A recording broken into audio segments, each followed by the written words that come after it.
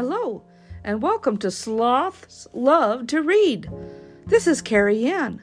Today we're going to be reading one of my absolute favorite stories of the Christmas season called The Polar Express, written and illustrated by Chris van Allsburg. This is just an absolutely magical story, and I really highly recommend the movie as well. The movie is absolutely wonderful, called The Polar Express. Let's get started.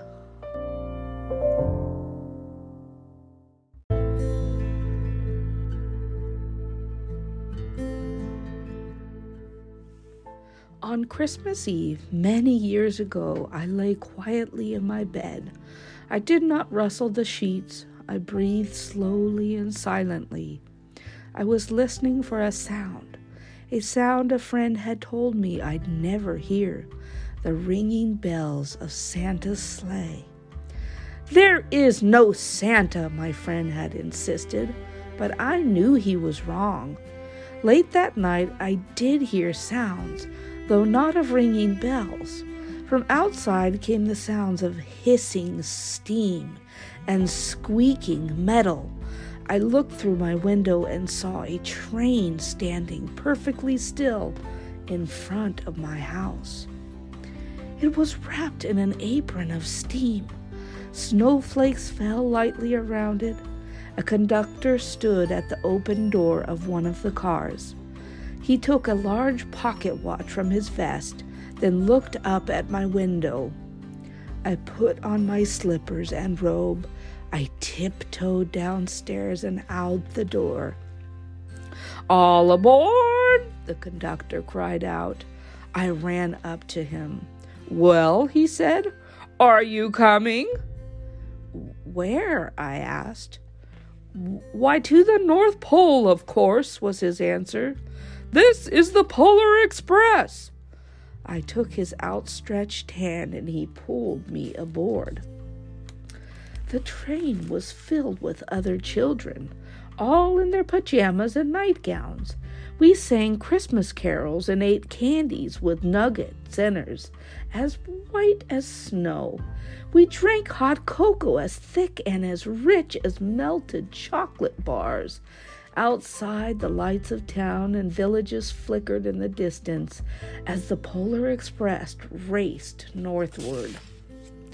Soon there were no more lights to be seen, and we traveled through the cold, dark forest where lean wolves roamed and white-tailed rabbits hid from our train as it thundered through the quiet wilderness. We climbed mountains so high it seemed as if we would scrape the moon. But the Polar Express never slowed down. Faster and faster we ran along, rolling over peaks and through valleys like a car on a roller coaster. The mountains turned into hills, and the hills to snow-covered plains. We crossed a barren desert of ice, the great polar ice cap. Lights appeared in the distance. They looked like the lights of a strange ocean liner sailing on a frozen sea. "There," said the conductor, "is the North Pole." The North Pole. It was a huge city of standing alone at the top of the world, filled with factories where every Christmas toy was made. At first we saw no elves. "They are gathering at the center of the city," the conductor told us. "That is where Santa will give the first gift of Christmas." "Who receives the first gift?" we all asked. The conductor answered, "He will choose one of you." "Look!" shouted one of the children, "the elves!" Outside, we saw hundreds of elves. As our train drew closer to the center of the North Pole, we slowed to a crawl. So crowded were the streets with Santa's helpers.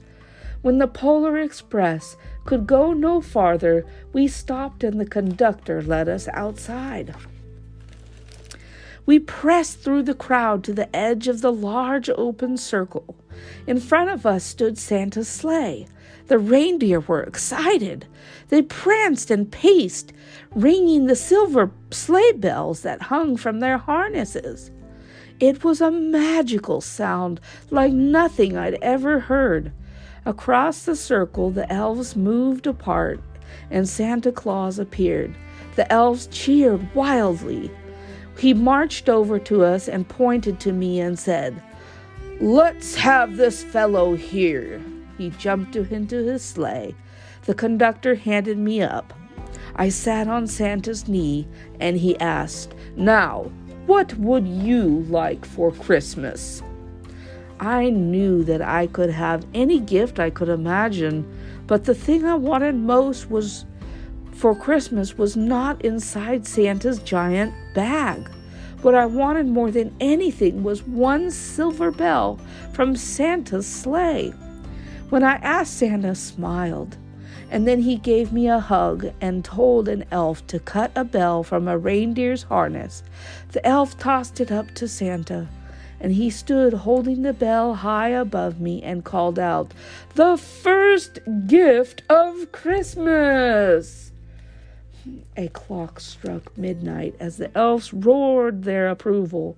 Santa handed the bell to me, and I put it in my bathrobe pocket. The conductor helped me down from the sleigh. Santa shouted out the reindeers' names and cracked his whip. His team charged forward and climbed into the air. Santa circled once above us, then disappeared into the cold, dark, polar sky. As soon as we were back inside the Polar Express, the other children asked to see the bell. I reached into my pocket, but the only thing I felt was a hole. I had lost the silver bell from Santa Claus' sleigh. "Let's hurry outside and look for it," one of the children said. But the train gave a sudden lurch and started moving. We were on our way home. It broke my heart to lose the bell, and when the train reached my house, I sadly left the other children. I stood at my doorway and waved goodbye, and the conductor said something from the moving train, but I couldn't hear him. "What?" I yelled. He cupped his hand around his mouth. "Merry Christmas!" he shouted. And the Polar Express let out a loud blast from its whistle and sped away. On Christmas morning, my little sister Sarah and I opened our presents. When it looked as if everything had been unwrapped, Sarah found one last small box behind the tree. It had my name on it. Inside was the silver bell. There was a note. "Found this on the seat of my sleigh. Fix that hole in your pocket. Signed, Mr. C." I shook the bell. It made the most beautiful sound my sister and I had ever heard. But my mother said, "Oh, that's too bad." "Yes," said my father, "it's broken." When I'd shaken the bell, my parents had not heard a sound. At one time, most of my friends could hear the bell, but as years passed, it fell silent for all of them. Even Sarah found one Christmas that she could no longer hear its sweet sound. Though I've grown old, the bell still rings for me, as it does for all those who truly believe. And this concludes our story, The Polar Express. What a wonderful story and so magical. I love the silver bell that the little boy got from Santa. Hope you will have a wonderful Christmas season and enjoy The Polar Express. This book can be found at Amazon. And please check out our holiday collection at slothdreamsbooks.com. Hit that subscribe button so you can hear all the upcoming Christmas stories. Thank you all so much for listening today, and have a wonderful Christmas. Merry Christmas, everyone. See you next time. Bye-bye for now.